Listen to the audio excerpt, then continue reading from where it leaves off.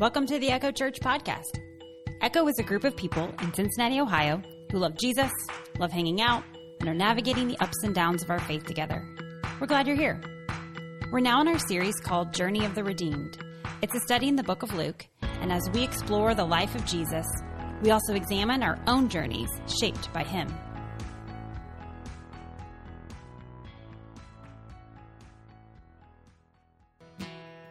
We are going to transition the stage and we're going to do a little something different. I want to have you to have a little food for thought so you can turn and share this information with your neighbor. You can think about it in your head.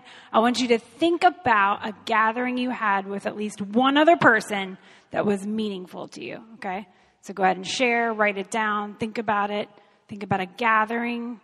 Like you could have gone to Kings Island or a concert or had a dinner party. Think of some gathering with others that was meaningful. Ready, go. Today, I wanted to introduce you to Priya Parker in a book called The Art of Gathering. I first learned about Priya on a podcast, of course. It's my running theme. You guys get it. But Priya is a conflict resolution person. Like that's what she studied. And she has done peace talks in the Middle East. And she has dealt with racial reconciliation conversation on college campuses. And she's helped her friends have better dinner parties. Like this is the kind of person she is to try to bring people together. She was from a very different background where her parents were very different people. And so she lived in different environments and different values growing up. And so she tries to look around and say, what is the purpose of your gathering? If you were going to get together for something huge, a corporate event, or something as small as inviting people into your home for a dinner, why? She said, that's where you start. She's like, a lot of times people think about the logistics, and of course you want to have a beautiful setting. And of course you might want to make everything perfect in food. But she's like, I need you to start with the why. And so she said, sometimes the why might seem obvious. For example, your birthday party might be to celebrate your birthday. Like that seems obvious. But she says, try to be specific. Like this year, maybe your purpose is to surround yourself with the people who bring out the best in you. And that informs your invitation. If you're going to go to a family reunion, maybe that seems obvious. But she helped a friend discover that year, their purpose was to convene the next generation after their grandfather had died. And so it changed the point. It changed the purpose when they focused on the why. She even says, if you're going to have a church small group, you might just say, because you want people to get to know each other. But she's like, focus in on having a trusted circle of friends to share struggles with. She's like, the closer you define your gatherings, the better. So she had a friend. And we're going to call her Sierra. And this person said, I'm going to have some people over for dinner. So Priya says, why? And she said, well, because they invited me over for dinner, so I'm going to repay them. And Priya's like, that's great. Why don't you choose a better purpose? So they got to talking. And the more conversation they had, this friend Sierra said, I realized that over the years, we used to have these fabulous conversations with people. But she said, now we kind of work at home and the kids are grown, so I don't meet other parents. And she's like, now I just feel like I see the same people and I have the same conversations and I miss things that challenge me. And Priya says, you've got a good why there. You want to get to know new people? You want to have challenging conversation? Start your dinner party there. So Sierra invited 6 different people to her home. 2 she knew well, and 4 she didn't know well. She said they were a mix of immigrants and native-born Americans, and she herself was a second-generation American, and she wanted to talk about the concept of home. What does home mean? And so her husband began the dinner party with this. He said, when my mother recently passed away, I realized that visiting her was my last connection to my birth country and that my orientation to home had changed. And so they looked at everyone around the dinner table and said, what do you think that home is for you? That's a heavy question for a dinner party, right? But she said it engaged in purposeful conversation. They suddenly had just tears flowing, laughter going. It focused in this dinner party to the why, to a purpose. And she said, even weeks later, she got an email that said, I'm still thinking about our dinner conversation. My husband and I talked about it on the way home. Our children are talking about it together. She said, thank you for making our gathering meaningful. So that's why I wanted us to think about things that were meaningful to us. And perhaps the reason why the thing that you thought about, maybe why it was meaningful to you was about the why.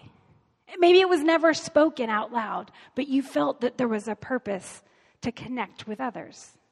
Now, Jesus, he always acted with purpose. He gathered people, and he had a why behind everything he did. But today, we're going to read about several occasions when the religious leaders of the day asked Jesus, why? Why are you doing what you're doing? And the answers might give us a different pause about the concept of why. So let's look in Luke chapter 5 today. We're going to head to the end of Luke chapter 5 and go into the beginning of Luke chapter 6. And while you're getting there, if you want to follow along, I'll just recap that we are in our Journey of the Redeemed series. We have been watching Jesus begin his ministry. And we've seen that he's done everything from heal people to call people to be his followers. And he chose some, unexpected people. And he keeps getting called out, critiqued by the religious leaders of the day. And that's going to happen here again. Verse 33 of Luke chapter 5 says, the Pharisees said to Jesus, John's disciples often fast and pray, and so do the disciples of the Pharisees. But yours go on eating and drinking. Jesus answered, can you make the friends of the bridegroom fast while he's with them? But the time will come when the bridegroom will be taken from them. And in those days, they will fast. Well, as the saying goes, in order to break a rule, we've got to learn it first, right? So let's look at this concept of fasting. What was the problem here? Why did the Jewish people practice fasting? Why did the religious leaders have a problem that Jesus wasn't fasting? Well, the first example would be, one reason you could fast would be in repentance, confession. And in 1 Samuel 7, we learn about the prophet Samuel, who said all of Israel was having issues. And so he gathered them all together in order to repent before the Lord. And it said, on that day they fasted, and there they confessed, we have sinned against the Lord. Well, that's what John the Baptist was doing, and that's what the Pharisees were pointing out. They're like, John's over here, he's saying fast, because John was talking about changing your internal heart, confessing, and so then he was like, part of that was fasting. Okay, well, that's a good thing. But then another reason that you might fast is mourning the loss of someone. 2 Samuel 1. David, we've talked about him before, and all the men with him. David was a military man. He was surrounded by military men. It says they tore their clothes, mourned, wept, and fasted when Saul and his son Jonathan died. So the previous king, when he died, this king had tried to kill David, but in this moment he mourned his death. And part of that mourning was fasting. So there's another example. The reason why you might fast would be in grief. A third reason to fast might be to call out to God and seek his intercession. To say, come God, we're asking something of you. We had gone through a study called Now But Not Yet. And if you were with us, you remember that we looked at Daniel, we looked at Esther and Ezra, and each one of these people we can read about fasted before God in order to call on him and ask something of him. So Daniel in chapter 9, when the Jewish people had been in exile for so long, it says he pleaded with God in prayer, petition, and fasting because he was asking God to free his people. In Esther, while the Jewish people were still in exile, they were going to be killed. There was a plot to annihilate them all. And Esther said, go and fast for me. She asked all the Jewish people to please go and fast because she was going to go before the king and ask something difficult. She's asking for God to pave the way. In Ezra chapter 8, Ezra got to lead a group of Israelites back to Israel. And he says he fasted before the journey to ask God to make their way. So in all of these examples, people are fasting in order to ask something of God. So think about this. What have the disciples experienced thus far? Well, they've experienced joy. They're watching people get healed. They've experienced celebration at this feast because Levi invited them over. Levi had a big party because his life was being changed. And he wanted to invite his friends, the tax collectors, to meet Jesus and also be changed. This is a time of celebration. And Jesus is like, they're not mourning right now because I'm here hanging out with them. They're not confessing because they've done that. They've decided to follow Jesus. They're watching other people confess. And Jesus is like, there is time for celebration. And all of these religious leaders, Jesus is kind of going back to saying, why do you fast? Are you just fasting for show? It could be a regular ritual, but Jesus is like, we have a certain point when we're fasting. And now's not the time. Jesus fasted for 40 days. We read about that. So it's not like he was against fasting. He's fasted more in those 40 days than I probably have in my life.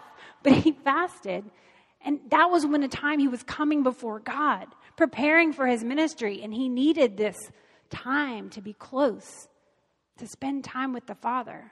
And now he's like, hey, there are times to celebrate. So Jesus said, they're going to eat now, because later, other things are going to happen, and they're going to grieve soon enough. Let's move on to verse 36. After being questioned about fasting, he turns it into a parable. Jesus said, no one tears a piece out of a new garment to patch an old one. Otherwise, they will have torn the new garment, and the patch from the new won't match the old. And no one pours new wine into old wineskins. Otherwise, the new wine will burst the skins, the wine will run out, and the wineskins will be ruined. No new wine must be poured into new wineskins. And no one, after drinking old wine, wants the new, for they say the old is better. Okay, the religious leaders, they were perhaps using fasting in order to showcase holiness, right? They probably wanted to set out these regular times so that people would see them, and they're trying to be a leader that models things, but we know that sometimes they get a little full of themselves when that has happened, and that's what Jesus was trying to call them out on, like, why are you fasting? But Jesus is saying, here's some metaphors. We've got the old, we've got the new. I kept thinking of you, Alicia, who was already working on a garment right now. And I can imagine you wouldn't want to make a whole new garment and then rip it apart to go fix something old. True? I don't sew, but I could feel the vibe here. So yeah, if I'm going to wear something new, this metaphor makes sense in our brains, right? The wine and the wineskins, I don't understand those methods. I always tried to follow that metaphor. I'm sure it's great. I don't want to lose any wine. That's good. It's good on Jesus. But basically, Jesus is like, look, these rituals that you have developed, those are great. Those are great. These habits that we put into our lives are purposeful if we're focused on the purpose. If we're fasting in order to connect with God, that's great. And Jesus is like, but at this moment, I'm going to bring up some new ideas. It's okay. It's still safe. It's still worshiping God. But Jesus is like, let's let this breathe a little, right? Let's try some new ways of connecting with the Father. Personal relationship. Jesus is like, I'm seeing you in the face. I am the Son of Man. I am the Lord. Come hang out with me for a little while. We'll do some new things. Let's move on to chapter 6, because the next critique from the religious leaders is about Sabbath. They didn't really like how Jesus practiced it. One Sabbath, Jesus was going through the grain fields, and his disciples began to pick some heads of grain. They rubbed them in their hands, ate the kernels. Some of the Pharisees asked, why are you doing what's unlawful on the Sabbath? Again, let's learn the rules before we break them. Sabbath was something God created from the very beginning of the world. Genesis chapter 2. The heavens and the earth were completed in their vast array. And by the seventh day, God had finished the work he had been doing. And on the seventh day, he rested from all his work. God blessed the seventh day, made it holy, because on it, he rested from all the work of creating that he had done. Sabbath, this idea, this is not like this punishment from God. This is God saying, look, I'm just going to take time to enjoy. I mean, a God that wants me to rest, naps are great. I like this God. But God, I mean, he's a creator. He's kind of like all-powerful, infinite being. And yet he's like, I'm going to take a break. Did he need to take a break, like physically tired like humans? Doubtful. I think he chose to say, like, look, I've made all this stuff. I'm going to enjoy it. Do you ever work really hard on a project and you've worked on this for weeks, for months? There's been setbacks. You've gotten hurt. There's all this stuff. I'm thinking about house projects. Dylan always comes to mind. It always takes longer, right? But then when you're done, do you immediately want to like, okay, next, what's next? Or do you sit and enjoy? Do you sit in this room that you've worked on and look around and take pleasure in it? That's what the Sabbath is. It's a gift. The Sabbath was a gift to say, stop and look around and see what God has made and enjoy it.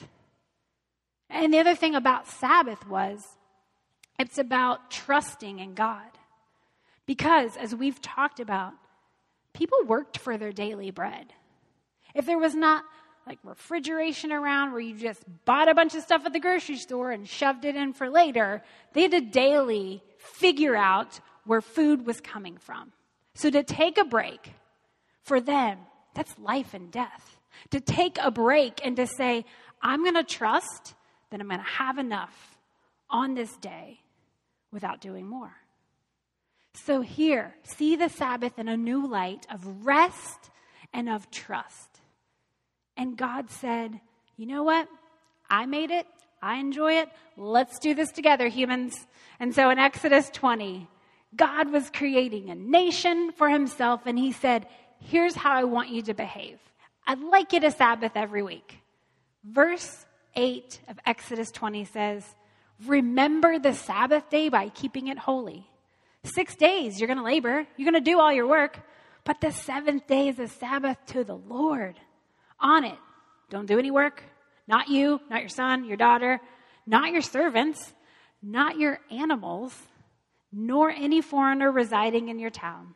For 6 days, the Lord made the heavens and the earth and the sea, but he rested on the seventh day. Therefore, the Lord blessed the Sabbath day and made it holy. I love that even the animals get a break. And did you know that every 7 years, the fields had to take a break? They were supposed to switch harvesting from this particular field, give it a rest, and move over. All of nature needed a break. The Lord provided for this. But here's the thing. By this point in life, when Jesus is living, they're a little worried because they're like, okay, we read Exodus 20. It says don't work. Great. I don't want to mess that up, so we need to define what work is. We need to get real picky. So at this point in life, they had kind of come up with, all right, let's define work. You can only walk this far, and then it's work.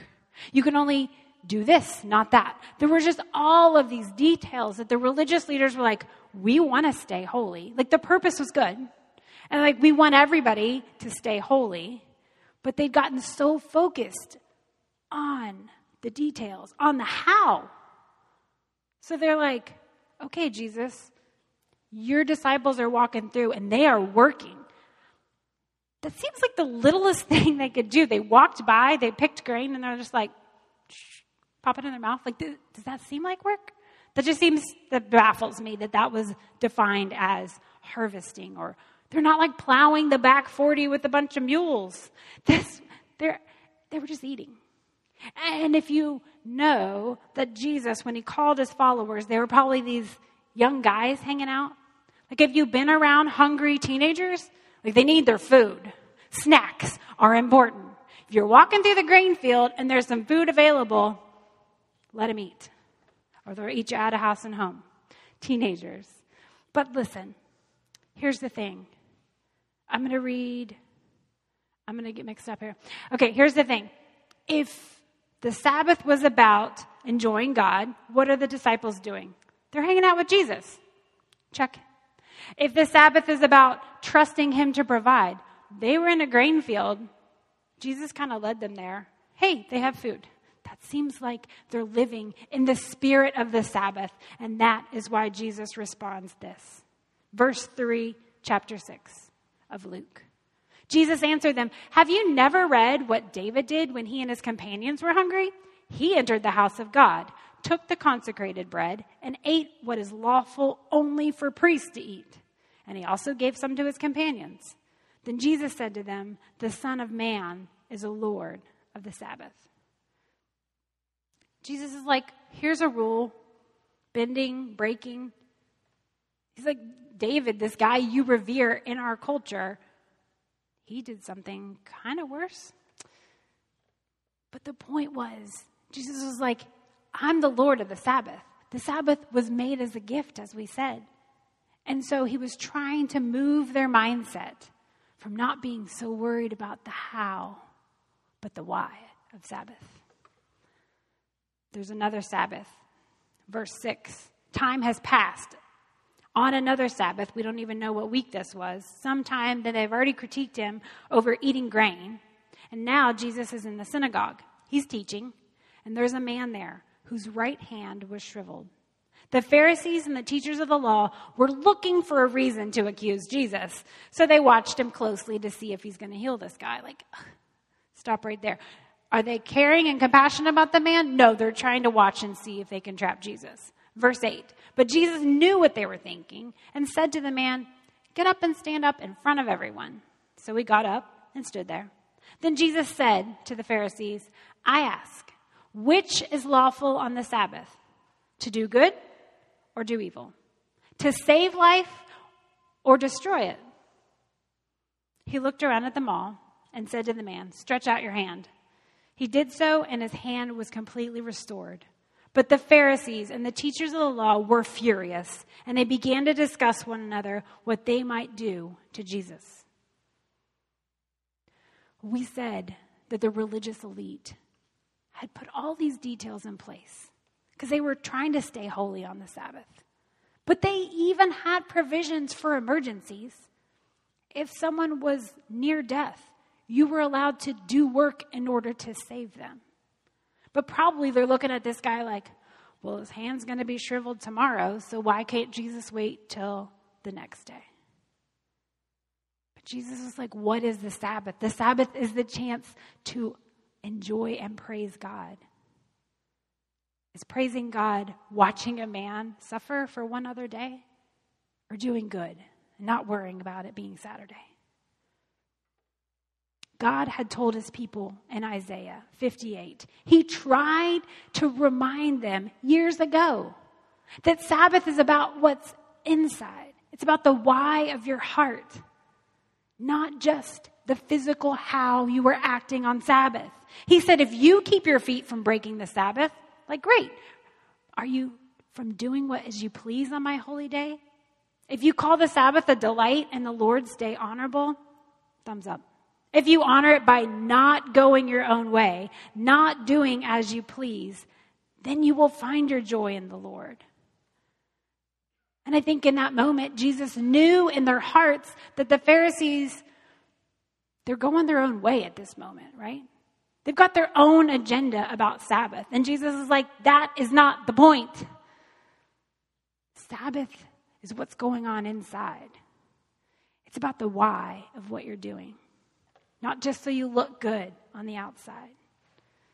So the religious elite, they're criticizing how Jesus fasted or didn't fast. How he acted on the Sabbath.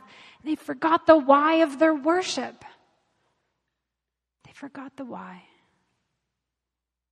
They were worried about how they appeared. They were worried about being the ones that told everyone what to do. But they forgot that these things were for them too. Fasting was for their heart to connect with the Creator. Sabbath was for them to enjoy Yahweh, the Lord God. And I can imagine, did it break Jesus' heart just a little bit to see something made for beautiful connection with God, and they were missing it. They were missing the point. Back to that celebration you were thinking of earlier. Could you feel the connection with someone else? Is that why you chose that in your mind as being a happy day, an event you'll remember? And maybe your day wasn't going great until that moment that you connected with someone else. And that's what Jesus said, he's indicating that he made these times of celebration and times of mourning. And he made times of stillness and times of work. And it was all supposed to come together in a balance that was in a relationship. That's the why. It meant nothing outside of relationship. So that challenge. Jesus wanted to disciple these Pharisees just as much as he was discipling those guys following him around. He wanted the Pharisees to see the joy that they were missing out on.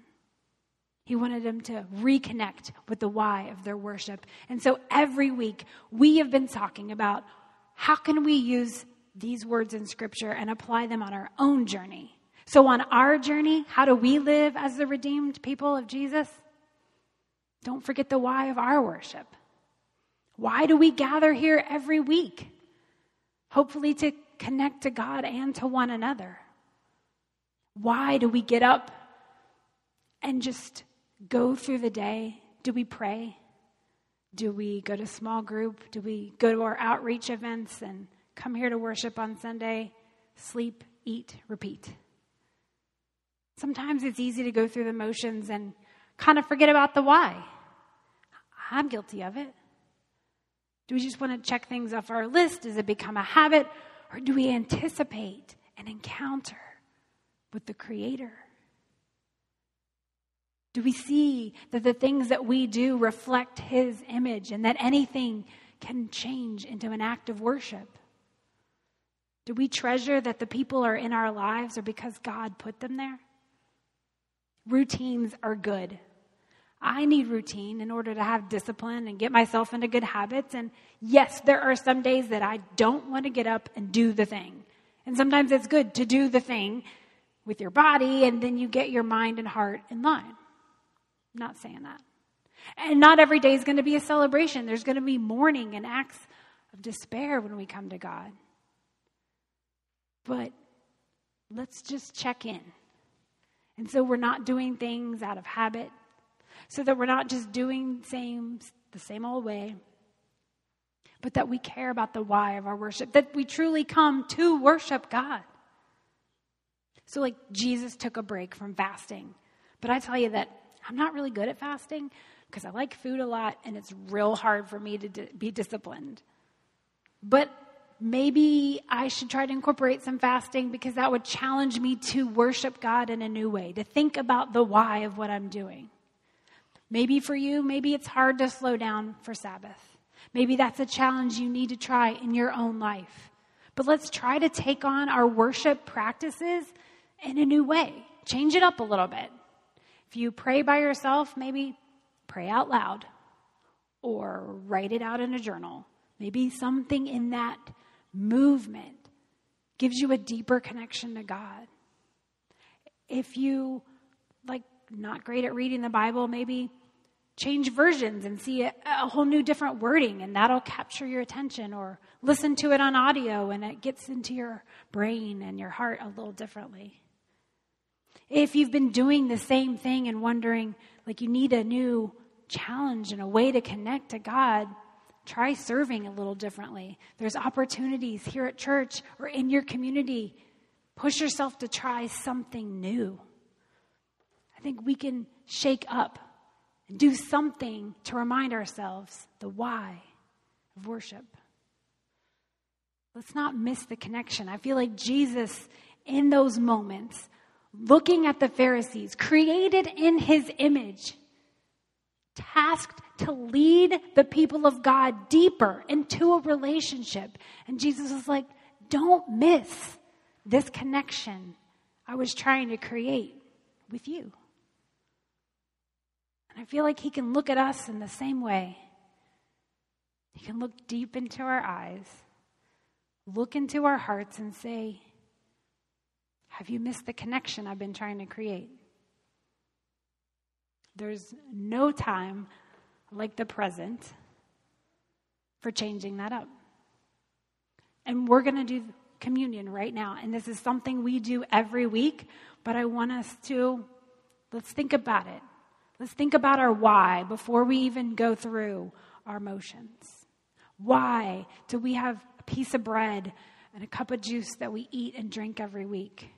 It's because we're trying to engage our senses so that we can engage our heart and connect with Jesus' sacrifice. He taught some great lessons on earth, but his whole purpose was to die, was to raise again in order to take care of our eternity. And so we try to remember that every week in a very physical sense. So let's use this time to have communion together. We're going to have people serve at 2 tables down front. And when you feel connected to the why, when you know why, that you're walking down the aisle to take the bread and the juice, then I pray that you'll do that. And that we'll connect together and to our God in this act of worship. Let's pray together. God, thank you for not only making so many ways for us to connect to you, but demonstrating. Thank you that Jesus lived out celebration and he lived out times of grieving. And that he knew the right times to be still, and he knew the times when it was okay to be active and care about other people who were hurting. Help us, Lord, when we're too focused on the how, when we're very worried about how we do things, just give us that nudge, God. In your Spirit, nudge us to remember the why. That we do what we do because you want to be in relationship with us. Thank you for this time of communion that we can remember you coming to earth and that you dying and raising again for our sins. We thank you for this time to worship. Amen. Thank you for the gift of your attention today. If you ever want to join Echo Church in person, we meet on Sundays at 10:30 a.m. You'll find us at 1301 East McMillan Street. That's in the Walnut Hills neighborhood of Cincinnati, Ohio, just up the street from our city's beautiful Eden Park. Find out more about us on our website, echochurch.org. Have a great week.